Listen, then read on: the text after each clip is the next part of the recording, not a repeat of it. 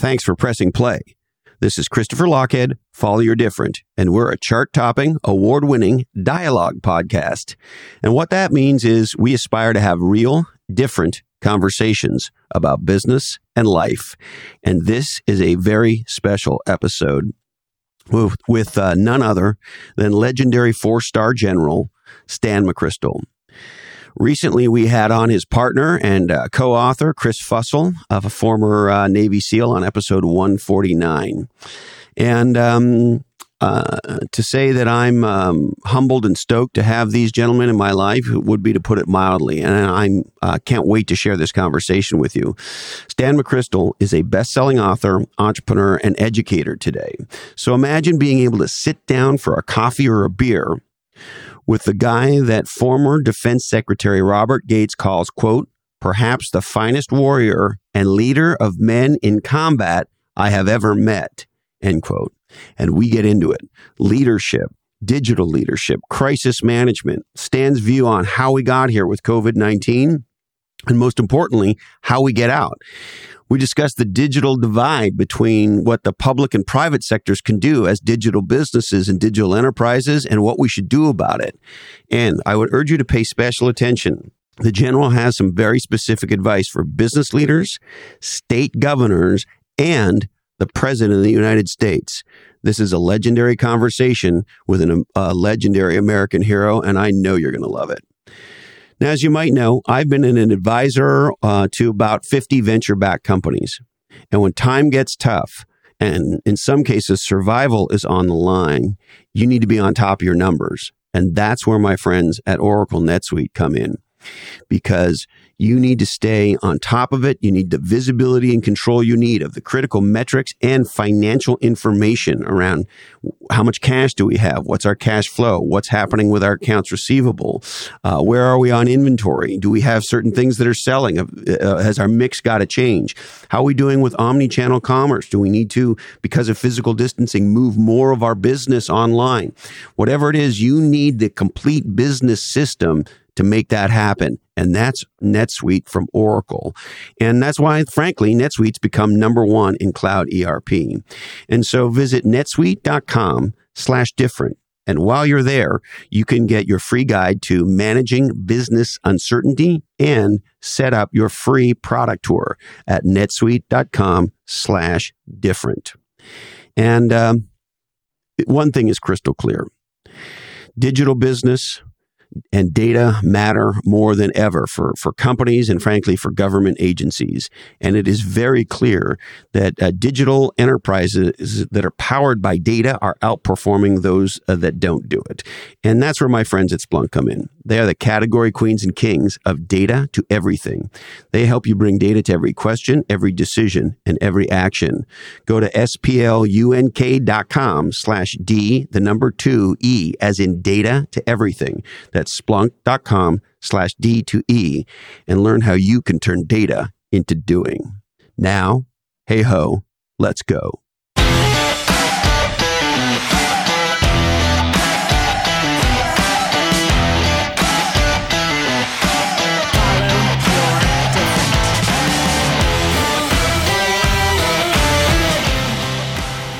This will be a special memory someday. We'll talk about this time. And if we get it right, I mean, if we care about the people we care about, and if we do the right things like you're trying to do with equipment and all like that, then we can hold our heads high after the fact. Yeah. Well, it's interesting. You know, I've heard many people say, and I think this is very true, that when this is all over, we will all have to answer the question, what did you do during COVID-19 to make a difference? That's right. That's exactly right. And one of the things I'd like to take my hat off to you and to Chris about, you know, we had him on very recently, and I just really deeply appreciate how I consider you and him true American heroes, and how you now, as private citizens, in the work that you do around leadership and so forth, it just appears you have steered right into this crisis. We think that the crisis is something that people need a little bit of help with. I mean, it's disorienting. It's different from most of the crises in their life. And so it came as this amorphous viral threat. And then we get our legs swept out from under us with economic tail to it. And so the average person is going through an experience they probably never predicted, and they've got to get their mind around it. And they, not their own mind, just their own mind, but also their family, their organization, and all the people they care about. And so it's, we steel ourselves for the unexpected. And then when the unexpected comes, we still have a tough time dealing with it. Yeah. And so as an extraordinary leader who's faced massive uncertainty, massive crisis, of course, and the horrible reality of deaths that are not possible, for me anyway, to understand. You have stood in the face of these things post 9/11, you and Chris, and of course, our military. And so how do you think about, you guys have been writing about leadership a lot, and of course, your books center on those themes. And I love the article you both wrote for the New York Times. And so maybe help me with your thoughts on crisis leadership, particularly when there's bad news every day and there's deaths, and how you keep focused. The first thing is there are fundamentals of leadership that hopefully we're all doing all the time. Treating people the way I ought to be treated, showing the correct values, and doing our job. But in a crisis, things change a little bit because people who normally are pretty steady can suddenly feel a bit adrift. Your organization can have had a strategy that it was very comfortable with, that it was executing in a set of plays, and suddenly that strategy, for any number of reasons, appears to be absolutely invalid now. And so the leader's got a role to first give people a sense of direction. And that sense of direction it begins with the leader standing up and the leader accepting responsibility for their role. The leader has got to be visible, even if it's virtually. The leader has got to accept responsibility. Okay, we are leading. That doesn't mean the leader does everything, but it means that the leader says, I am responsible for my role to help us as a group and you as individuals get to where we need to go.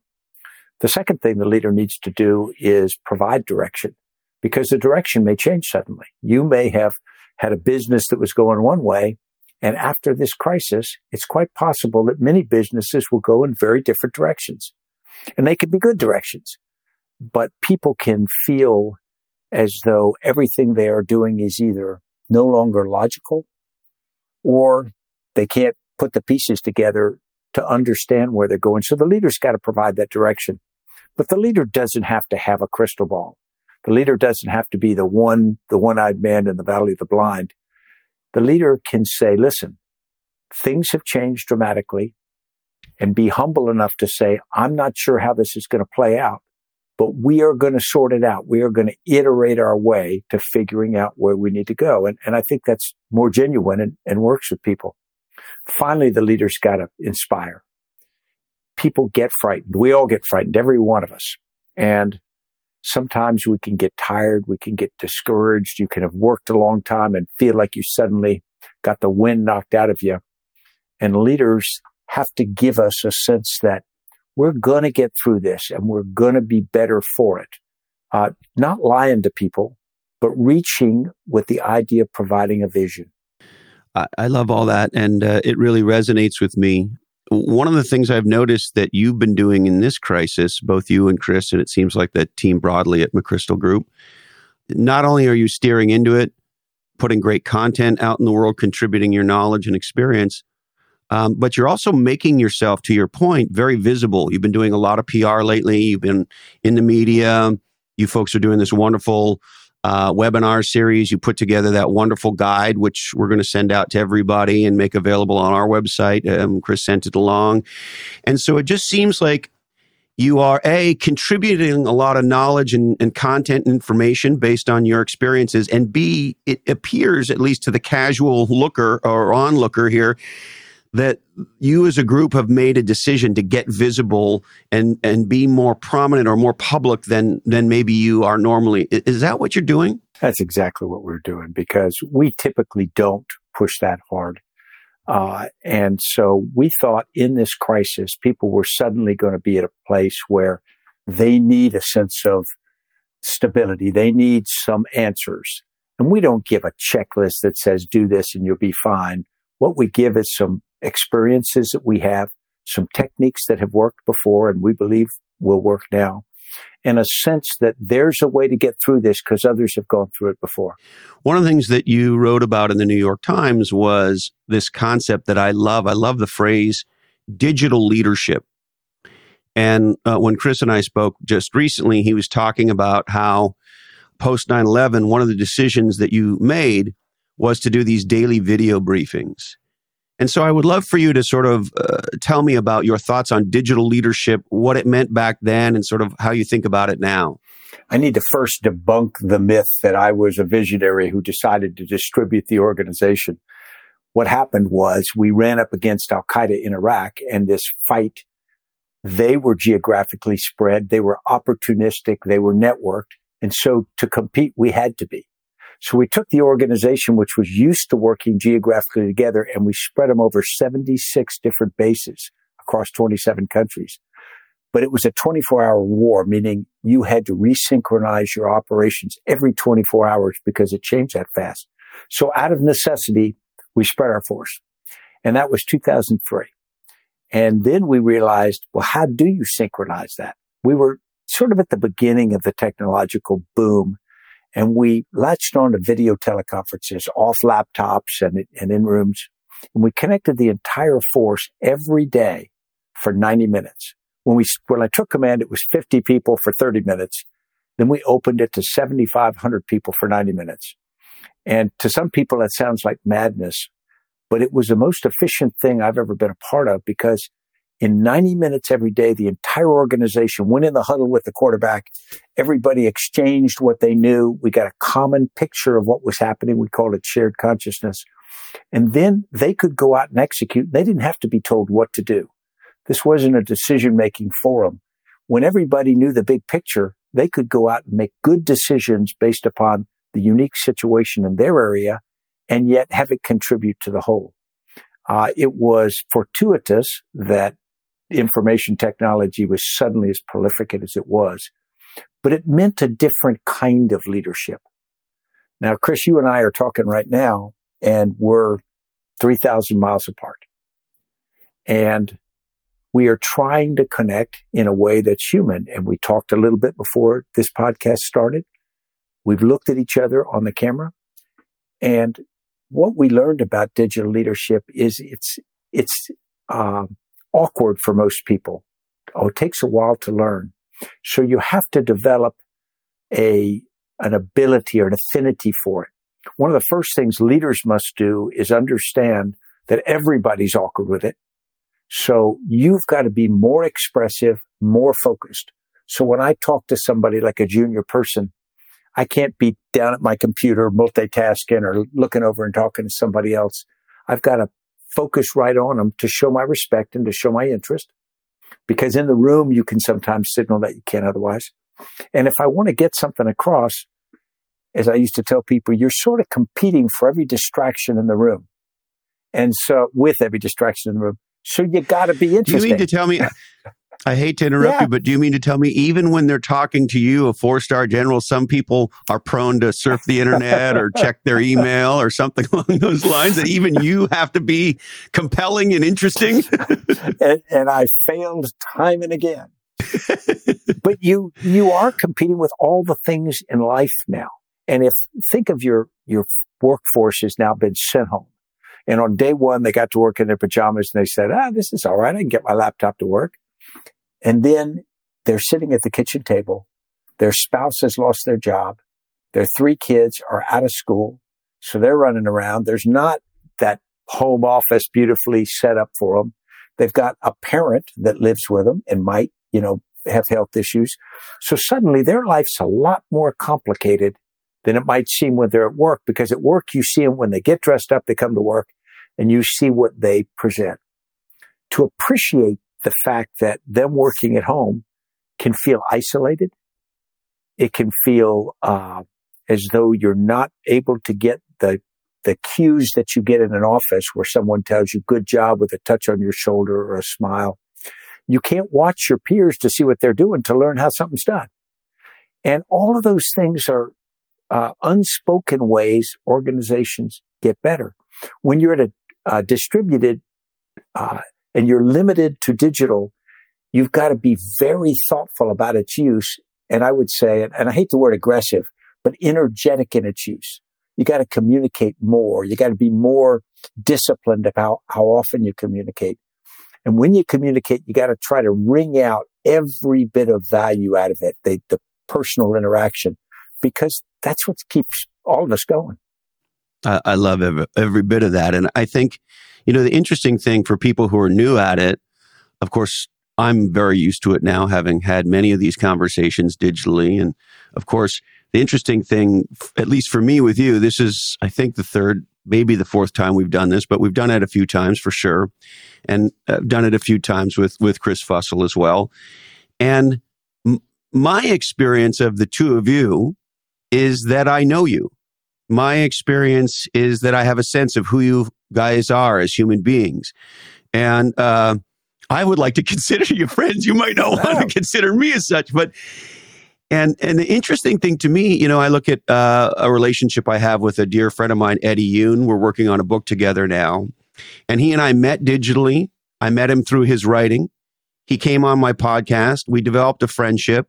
I helped him with his books. He's helped me with my books. And then we decided to write a book together, all before we ever even met in person. And so there's this interesting aha, isn't there, that if we, quote unquote, get this digital thing right, we can actually find a way 3,000 miles away to develop a close personal and professional relationship, some shared admiration, and actually commit to doing some pretty important things together. I think that's absolutely right. And we are probably at the beginning of really figuring this out. Think of the sales process.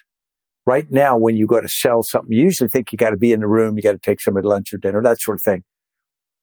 Press the flesh, right? We're going to get to the point where people are comfortable doing that, where people are comfortable taking real advice from someone who's a long way away that they only see on the screen of a laptop or something.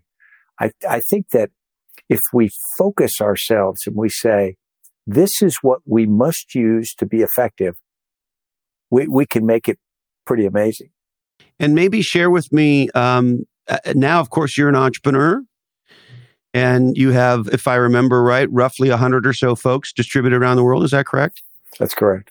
And so, and you're a consulting business, and of course, you're a well-known keynote speaker, and you folks travel around and you do consulting and training and workshops and speaking and all this stuff that is, you're in front of people, you're out in the world, you're on planes, you're doing all these things. And of course, now you can't. And so maybe share a little insight in terms of what you and Chris and the leadership team at McChrystal have been doing to do your work now digitally. Yeah, that's a very interesting question, because as soon as this hit, as you can imagine, it's like a freight train running into a brick wall. Suddenly you say, well, we can't do our jobs. How's our business going to survive? And one of the first things we learned is some of our clients that we've been working with for a while, we essentially were able to transition to do our work virtually. We weren't traveling to them, and we've been able to continue it. One of our clients, where we had been doing training in groups of 40, and they've been coming to McChrystal Group and we do courses, they've decided to transition those courses to virtual. Now, we had been developing that for a while, and we were going to hit the market with it, but we really hadn't exercised the muscle, and now we are. It's interesting, things like speaking that I do, and Chris does a lot, that's suddenly stopped because nobody's having events. I don't mind the airplanes being gone right now, but the reality is, I think that there is going to be a move in that market for virtual interaction, where somebody gets in front with a high quality screen or whatever and gives a pitch to a group and then is able to answer questions like you and I are having a conversation now. And it's remarkably more flexible, could be a lot more economically easy for organizations if they want to have gatherings. And they could also do them virtually. I've been doing a lot of things with companies in the last 2 weeks where they are all working at home and they bring me on and we have a conversation. And then, how easy is that? Now, again, we're still all learning this, But I think it's moving pretty quickly. And the thing that Chris and I feel so strongly about is nobody and no businesses are going back 8 or 12 weeks. That time is now past. Chris describes it as before and after time. Everyone will remember before COVID-19 and after COVID-19. I think for most organizations, what that's going to mean is the status quo ante is gone. Now, some will try to go back to it. Some are just waiting for the water to recede and they want to get back to it. But what they're going to find is their competitors and the people, their clients, customers, suppliers, will have started moving on. And that the future is going to be some hybrid between what we did and probably what we're doing now. And really forward-looking organizations are figuring that out right now. They're trying things and they're learning. So let's maybe go there for a bit. There's an aha that I've been having. One of my dear friends is a guy named Doug Merritt, and Doug's the chief executive of a plus or minus $2 billion technology company, public company called Splunk. And so we've been having discussions as this has been going on about, the whole thing. And we sort of have this aha that I want to maybe test on you. And the aha goes like this. If you take 3 legendary American firms right now, and you just look at them for a second, and 3 that I want to point out would be Amazon, Costco, and Walmart. Point A is we've discovered that those 3 companies, and there are others, of course, but those 3 are not just companies, they're essential services. Secondarily, and this is maybe the controversial part that I want to bounce off you, if you look at what they've been able to do, how quickly they reacted, how they changed their supply lines. In the case of both Walmart and Amazon, if I'm not mistaken, both are trying to onboard 100,000 people. Imagine how hard that would be. Both of them are scaling, changing. They've got to, of course, integrate their websites and their physical locations in the case of Costco and Walmart and so forth and so on. And they've had to change all sorts of policies and retrain a whole bunch of people and protect their people. And I mean, when you start to think about what the leaders of those organizations have had to achieve in the last handful of weeks and how they've had to react quickly, it's a stunner. And I would argue that Amazon is a native digital business. And I would argue that Costco and Walmart have become, quote unquote, digitally transformed. And so here's maybe the controversial thing. If you compare those 3 organizations to the average federal, state, or local government agency that has had to deal with this at whatever level in whatever way, what Doug and I have been talking about is we're seeing a real bifurcation between the level of data savvy, digital capability in the private sector as compared to the public sector. That's sort of conclusion A. And this might be the even more controversial one, is that in a crisis like this, data saves lives, and the ability to leverage digital technology to move and lead is critical. And for the most part, we've seen the private sector on this dimension outperform the public sector. But this is an ongoing discussion he and I have been having, and I've been dying to kind of bounce it off you and get your reaction. Yeah, well, my reaction is it's not only correct, but it's going to increase the distance between them. When I grew up in the military, when it buys a widget, it has to buy 1 million widgets, one for every soldier. And so it's very conservative about how it acquires them, and it tends to have them a long time. And the problem with that, of course, is you can't update things quickly, and there's not a nimbleness to it. When I took Joint Special Operations Command, one of the things I was blessed with, it was a small organization that had special acquisition rules. We didn't have to follow the normal DoD rules, so we could buy what we wanted very quickly and we could change the organization because we were a one of a kind and there was no limitation to it. So we became very entrepreneurial. But what it highlighted for me was all the forces that stop normal government organizations, the budget process, the idea that you can't waste money. When we went into Iraq and Afghanistan, there were almost no interrogators in the U.S. defense structure. And that's because in peacetime, when you didn't need them, they'd been sort of whittled away, like get rid of the fat. When you get to war, you have to have that. You have to be able to get information because information is the difference between winning and losing. But those aren't easy to count. You can count tanks, you can count battleships, whereas interrogators, it's a little less concrete. And so I think what happens is, because there's no competition until you have competition with a foreign power in the military or competition with a pandemic, does it just scream out at you how inflexible those organizations are? I'm just not sure I see likelihood of change on the horizon, because the process by which you fund them, the process by which you man them and you push decisions, there'd have to be some kind of forcing function that I don't think is going to be constant enough to cause that. It pains me to hear you say that, Stan, because if you think about some simple things, think about, for example, the supply chain visibility that an Amazon or a Walmart or a Costco would have in a pretty real-time basis, and their ability to manage their supply chain to deliver for the American people so that we can keep ourselves fed and taken care of in this crisis.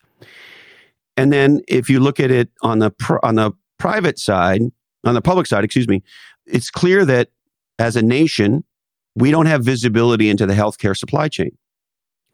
We don't have price transparency around the supply chain. So we have Governor Gavin Newsom on TV talking about how he's literally outbidding the federal government for PPE and so forth. And so because there's no visibility, there's no control across the healthcare supply chain, and there's no transparency, in this case around pricing and availability and time to deliver critical resources, we now have this chaos where it's kind of, you got every state for themselves and the federal government and so forth. And yet you look at how, by comparison, smooth Costco, Amazon, and Walmart have been in dealing with somewhat, if not very similar kinds of supply chain issues and rapid fire changes. Don't you think it's time at the federal level and even across government agencies that we start talking about a digital strategy where we use data and information to react and respond quickly to problems? Well, I absolutely do. But that's going to be up to voters, because we'll have, at the end of the COVID-19 problem, we'll have investigations about what happened, and we'll drill into certain things that fell way short of what we needed. But the question is, will we hold people accountable? And when we hold people accountable, it's one thing just to say, vote the bums out of office. That's not the same as reforming the government and getting a digital strategy and demanding that the government at local and at the federal level have a workable digital strategy. That means we've got to have people who look at that. You've got to have metrics to that. You've got to be able to report out to the American people. Do we or do we not have one? Right now, we're at that point where everybody's arguing about whether this has been good or not. We'll figure that out. In the rearview mirror, it's going to be obvious where the shortcomings were. But I'm not sure that what you and I would both hope would happen is we would say a rational change in this would be the following things on a digital strategy. And will that pressure be maintained? Because the great thing about Amazon, Walmart, Costco is they've got constant pressure on them. If they don't keep hustling, they or other competitors are going to kill. Yeah, it is interesting. The other one too, on the digital front and on the data front, part of it is technology, but part of it's a mindset. And one of the things I think those of us who've grown up in the technology world have had to get comfortable with, and it's clear that some of our government leadership at least doesn't appear to be comfortable with, is we encounter data all the time. And we use data to change our decisions and our actions all the time. And many of us in the tech world, I think, are somewhat used to being on a certain path or having a certain opinion or taking a certain approach, and then all of a sudden being presented with data and realizing that, well, maybe yesterday, based on our experience and the data we had yesterday, the approach we've been on felt like the right decision. We now get presented with new data and we go, holy shit, we actually have to do something different, and it doesn't fit our opinion. And we may have to come out and say, listen, yesterday we said X, but now it's Y, et cetera. And so From a mindset leadership perspective, how do you think about leading with data, particularly when the data presents you with things that might make you look like what you did yesterday was dumb or wrong or so forth? Yeah, I think this is a huge point, something I've been studying recently. One is, in most of my experience, even where we thought we were using data, people in some part of the organization would get numbers, crunch them, and they'd usually boil it down to some PowerPoint slides. And that's what would get into the management or the boardroom. By the time it got in there, the people who were consuming it, the senior leaders making the decision, didn't really understand the data. Somebody had interpreted it, and it was sort of pick A or B, and there was a recommendation there. They weren't schooled enough in where the data came from, how it was put together. They couldn't follow the logic trail to know whether this data is positive. Because as you know, data improperly used will take you anywhere it wants to take you. I learned that with intelligence in the counterterrorist fight, because you can get intelligence and it can be very sexy and very interesting, but taken incorrectly. I had to learn things like, okay, where did this come from? And they'd say, it came from an agent. Okay, tell me about him. Give me his life story. Take me through this so I can start to assess the validity of that. Well, data is even more so. So I think what we're going to have to do is start to develop generations of leaders comfortable enough with, okay, what data are we talking about? What data is not included in this calculation? How are we working toward a conclusion with this data, and therefore how can we use it? Then I think we become much more comfortable with making decisions rapidly with data and changing decisions. Because most of the decisions I saw, particularly in government, were you have this data come in, but the decision was made based on intuition. And the data was sort of a window dressing to it. We're going to have to be able to let data drive us much more rapidly, because at times it's going to be, at lightning speed, and we're going to have to make some pretty major course corrections when suddenly the data tells us something different from what we had thought. And as a leader and as an American who's been in a leadership position that few of us can imagine, never mind will ever be in, how do you deal with data information presented to you that is sort of 180 different from what it was yesterday, and your own personal ego and having to say this to people? We say, well, yesterday we thought X, but now such and such has come to light, and now it's something different. And you may have been out there briefing and selling the idea of X, and you get pretty tied to that. And then someone comes and says, well, X is actually Y. And sometimes it can either always have been Y and you didn't have the information, or it changed to Y. It's very hard to then turn around and say, unless we start with the idea that a rational person, if they get new information, will change their decision. Because wouldn't you want any decision maker, if they suddenly found out that 2 + 2 does not equal 4, to make a different decision? But sometimes we're afraid of appearing weak, or afraid of appearing we might have been wrong. And that's less important than making the right decision. And so are you optimistic that we'll start to see more leadership along those lines, particularly in our government, various levels of government? I am optimistic. I just don't think it's soon. I think it's going to take a little while. I think that generations that grew up with data will move in that direction more naturally, more comfortably. What I worry most about is right now we are suspicious of data, and I am suspicious of data because we used to have a period when there were news sources, information sources, and you treated them with a fair amount of credibility because there were filter systems that checked and balanced on it. Nowadays, there's no filter, so anybody with information can call it data, or they can call it truth, and they can pump it out. And so the ability to curate that and to figure out what's true and what isn't is hard in real time. And we're not doing very well. We as a population have not developed personal filters. We haven't been able to call BS. Yeah. And that's dangerous. The other thing, and I know a lot of people don't want to look in the rearview mirror, and I do want to absolutely get to where you think we go from here, how we open up, what are the key learnings for the next COVID-19. But just before we go there, when you look at the data, and particularly look at the graphs, what's a stunning thing to see, at least for me, is when you take the top 25 countries in terms of number of cases and deaths, and you look at the graph over time, there's one graph that is very, very high sloping. And countries like India, for example, have a very different looking graph, at least as of right now. And so the United States has the most cases, the most deaths, and the most severe graph.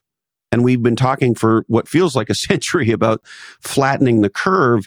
And yet when you actually look at our curve of cases and deaths as compared to 24 other countries, it's clear the United States has failed on this front.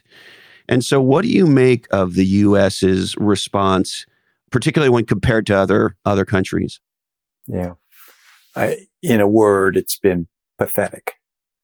But let's put on the table a couple of excuses we have. The United States is an open society, a lot of travel in and out, a lot of freedoms. So there's probably some reason why transmission within our society could move a bit faster once COVID-19 got here than some other countries. But that's a pretty weak excuse. In reality, in 2019, Crimson Contagion, the tabletop exercise conducted by the United States government, predicted this almost exactly, except that the contagion came from China and went first to Chicago. And it grew. And it found a number of shortcomings in our protective equipment, ventilators, our processes. It was, blinking red lights that screamed out at us. And that wasn't 8 years ago that people forgotten. That was 2019. And so people have been thinking about pandemics for a long time, as we should. And, there have been movies and books and constant things as well as real ones.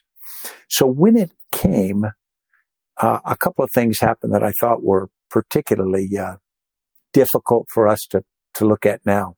The first is we went into a level of denial, and there was senior leadership saying, no, it's not really a problem. We've got it contained. Don't worry about it. And so that slowed everything else down. And if it was just to calm the population while below the waterline, the federal government had been going 100 miles an hour, all right, that would be different, but it wasn't. And so as a consequence, we dragged our feet. And then when it got serious, then we're bidding between states for protective equipment. We're losing Americans that didn't have to die. You really believe that, Stan? I'm not a scientist, but when I look at the data and I compare it to other countries, even to Italy, which had some systemic issues while the problems were, there's just no excuse for us letting it get out of our control as we have in the United States. Wow. Those are big words coming from you. Now, I want to ask you, of course, before I get to this question, as an analogy, is it sort of like you're in charge of Central Command, but the various branches of the military are competing for resources and equipment and so forth, and you're doing one thing, and the Army, the Navy, et cetera, are doing it. That's sort of what it feels like vis-a-vis the federal government and the states, but I don't know, is that a good analogy? Well, it actually is, because those things happened inside of the military, not quite as bad as this has been, but without a coordinated approach, without somebody that's actually making things happen in a rational way, even an internal marketplace action, that those kinds of things were very basic. The first thing you do is you share a common picture. Every part of the U.S. should have been getting a common picture every day of what the COVID-19 situation was, so they have the common understanding. And then as it started to develop in certain areas, worse than others, then we should have looked and says, okay, we know exactly how much we have in terms of resourcing, in terms of medical professionals, protective equipment. Then you fight it like a war. You say, okay, everybody send ventilators to area X. We're going to make sure we're good there. This isn't high order leadership. This is basic management. If you try to fight 50 separate state battles against COVID-19, Every one of those is going to be more costly than it needs to be. Now, in the military, my understanding is that you spend a disproportionate amount of your time, you tell me the right words, war gaming, planning, scenario planning, of course, training, not just training individuals, but training planners, training people on the logistics side, engineers, all the different components. It seems like there's a tremendous premium in our military placed on preparedness, on training, on scenario planning, and then on getting in the field and actually seeing how ideas in the boardroom work on the field so that when the day comes and we deploy, we're ready because we've trained for the exact environment that we're now going to be in, and away we go. Is that correct? Am I assuming that correctly? That's exactly right. And so are we at a place now where we have to start wargaming out how to deal with pandemics? Oh, of course. And that's not, it's not that hard to do. All you have to do, you can do it with tabletop exercises. You don't actually have to move stuff, although you can always practice that. You just got to go through the drill. Now, people will say, well, you never know exactly what the next pandemic is going to be. It doesn't matter. You're developing the muscles that allow you to respond. The contingency you have to execute is never the one you planned most for, but you are more prepared because you've gone through that kind of drill and that kind of thinking. Yeah, that makes a ton of sense. So let's talk about where you think we go from here. How do we get out of this quagmire in a way that saves lives? And of course, everybody's concerned about the economy. And I think, I don't know about you, this debate about is it the economy or is it live? It seems like a ridiculous conversation to me. But regardless of that, let me get your thoughts. Where do you think we go from here and how do we begin to get out of this? Yeah, I think first we need to make an assumption that this is going to last for a year to year and a half more. Not exactly like this. It will wax and wane, but it will be in our lives until a vaccine is here. And then the threat of other pandemics will be there. So it's going to be a factor. If we assume that, then we have to figure out how we are going to operate. We talked a little bit about that, distributed organizations, modifying some of the things we do. One of the things that Chris and I spent a lot of time talking about lately is one of the reasons we don't do as well at each state municipality with this kind of problem is many of them don't have the ability to gather that much information, do that much planning. But if we connected them all, connected them in an effective network so that everyone had real-time connectivity, getting clear information, could do things, then they leverage all of the work that's being done in the entire network. Suddenly, we'd be dramatically more effective because you wouldn't have to build redundantly capability in each of the states or municipalities. I think that's where we need to go. Now, people will say that FEMA and some other organizations have those. I will argue that they have not apparently been nearly as powerful in passing information. I think the governors should be talking every day. Every governor should get in on a 20-minute call in the morning, a video teleconference. They're all in there and they say, what's happening? What are we doing? Where are we going? That sort of thing. Hopefully led by the federal government. But if not, let the network take that. That's where I think the next big step has to become, because it will prepare us for any kind of crises, whether it's natural disaster or other going forward. The other thing that you folks have talked a bunch about, and I'd love for you to connect sort of, if you will, quote unquote, crisis leadership to this idea of transparency, because it feels like to me that some companies in the private sector have been radically transparent with their people and customers in a way that's inspiring. Of course, others have not. And I think the same is true of our elected officials and our various government leaders. We see some that appear to be radically transparent and very forward in what they're sharing with us. And then there's others who, in our county, we can't even figure out. They won't tell us how many ventilators we have. I remember when I was young, I read a book on Christopher Columbus. And the story said that each day Christopher Columbus would measure how far he thought his 3 ships had gone. But knowing that his crew was nervous about leaving too far from the European coast, he understated it. And he told them, well, they only went about half that far. And I think the desire to not scare the people that you are leading so that you don't get an overreaction is a mistake, because eventually the reality comes out and then your credibility is gone. I also think people can deal much better with transparency and clarity.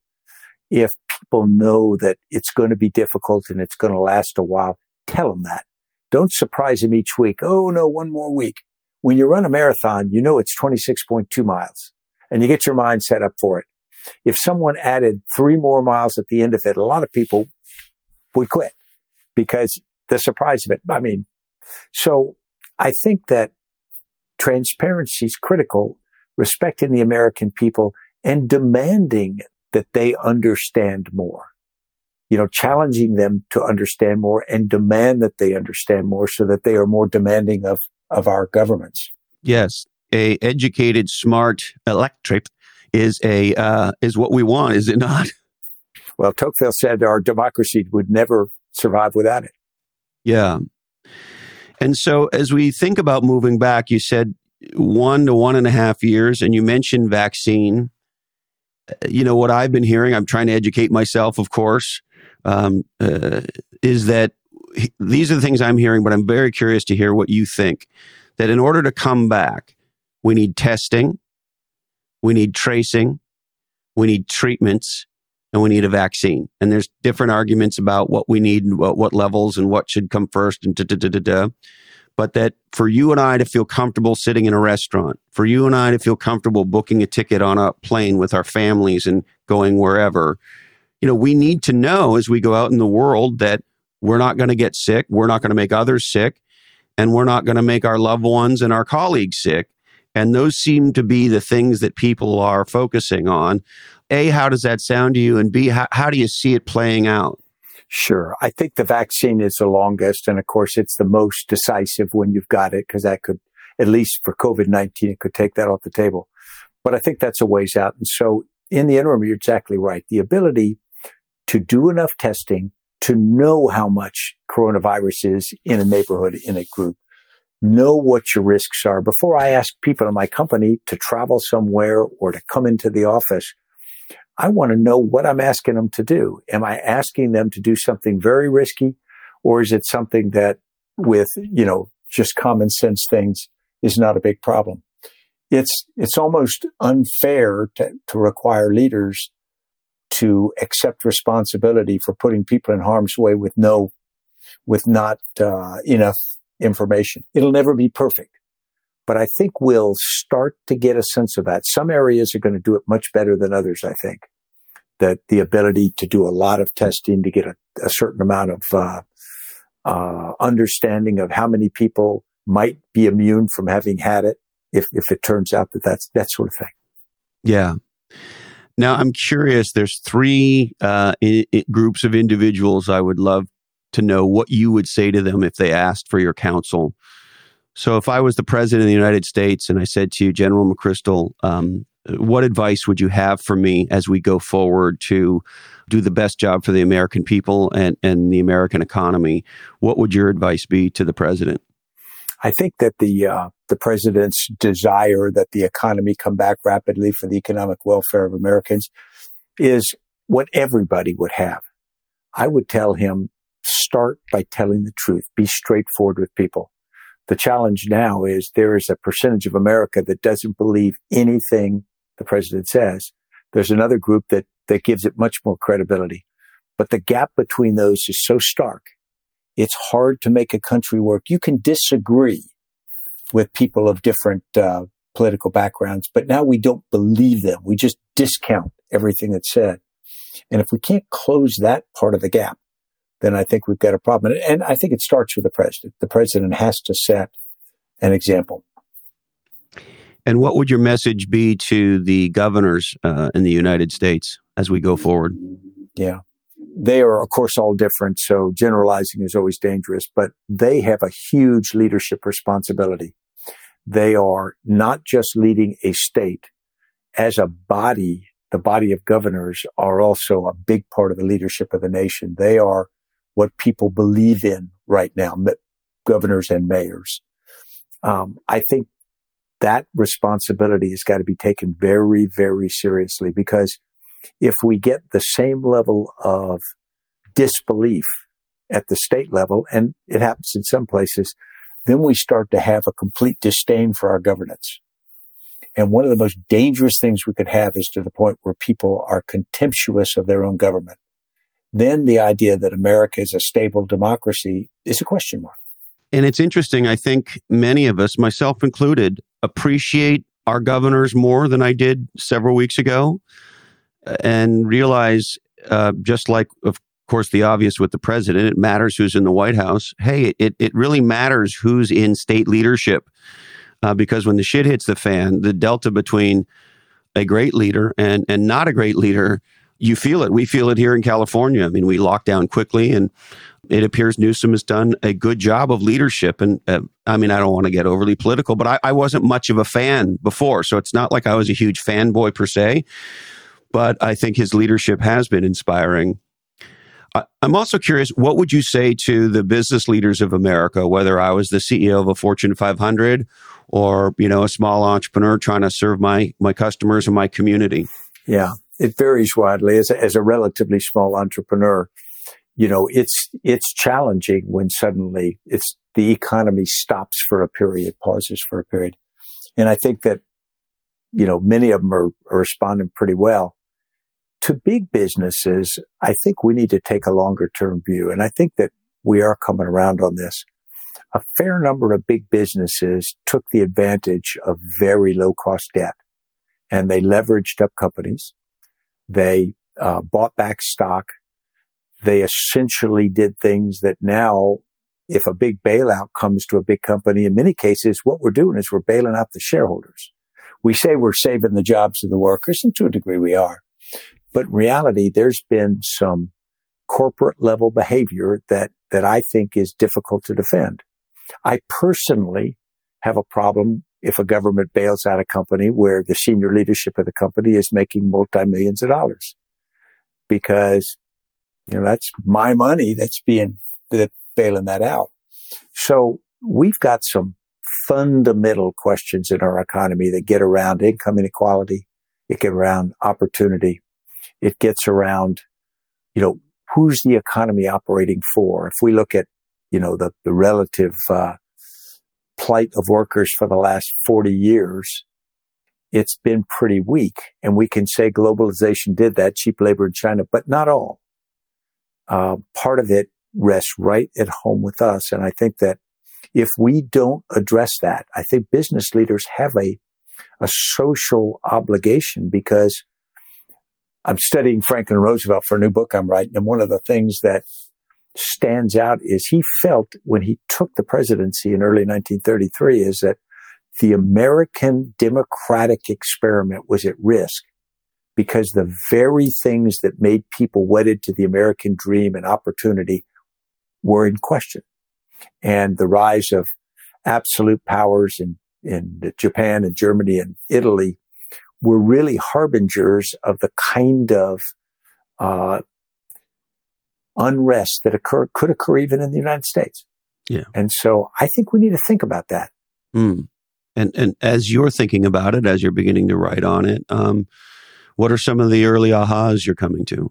Yeah, it's that social cohesion is based, in my view, on everybody assuming there's something in it for them. You are happy to be an American because you have rights and you get things. You also have some obligations. But the day you don't believe that the American experiment as it is constructed now is likely to give you a better future than you have now, why would you sign up for it? Mm. Why would you believe in it? And so as soon as you have a significant part of the population that no longer believes in it, then why should they follow the rules? Yeah. It's rational behavior not to. And I don't know, maybe this is corny, but don't we all share a belief that part of what makes the United States great, and other countries too, but, we're talking about the U.S. now, is that this is a place where you do have opportunity, that if you apply yourself and you figure out how to create and add value and you're a good person and you contribute and you know, as a naturalized American who came here from Canada, you know, I can remember sitting there during my oath ceremony and the conversations around that the country does ask of you things. It does ask you to be a good citizen. And so don't we want an environment where we all feel like we have a better future and that there is an opportunity for that and that there is as equal a playing field as possible? Don't we all want that? And don't we want it for our other Americans? Most of us got our citizenship by accident of birth and didn't do anything for it. And yet we are tied to other human beings who are fellow Americans. Don't we want it for them? And if not, why don't we want it for them? Why don't we want them to have health care? Why don't we want them to be prosperous? It's not a zero-sum game. And there's also the question of, you know, how much is enough? Yeah. Now, can I steal a few more moments of your time? Sure. There's a couple other big ones on my mind. One of them was, as this thing was starting, having friends in the military, friends in the fire service, friends in the law enforcement world. One of the things that some of them started to bring up to me is something that I touched on with Chris as well, is there's one organization on planet Earth that knows how to build and staff and supply hospitals at rapid speed. There's one organization on Earth that can create, deploy, and protect massive supply lines like no other organization on Earth. And I could keep going, but you know what I'm talking about. And in the beginning, there seemed to be a whole bunch of reasons or concerns about deploying the U.S. military inside the four walls of the United States. And I remember Chris saying to me, yeah, not only do we know how to do all those things, we're used to doing them while people are trying to kill us. If we're asked to do this while nobody's trying to kill us, who knows what we can do? And so do you think this changes the way we think about using our own military resources for humanitarian purposes inside the country? I think it should. There's always this argument that says you can't use the military because it won't be ready for war. All right, well, you can fence off what you need there and you can respond pretty quickly. There's another argument that says that you don't want to use American military because it's like Reconstruction in the South. It's a militarism of the state. I don't buy that either. The other one, however, is we have a volunteer military that is pretty insulated from society now, and that's not a good thing, that it's insulated from society. I think nothing would be better than to use the military in a very visible role in things that are helpful to society. As you mentioned, the military's absolutely got the capability to do a lot. There's limits to it. But when Franklin Roosevelt, took the presidency, he started the Civilian Conservation Corps, and they suddenly opened thousands of camps across the country, set up by the military, run by the military logistically. You could never have done that unless you had a logistics backbone that you could create very, very quickly.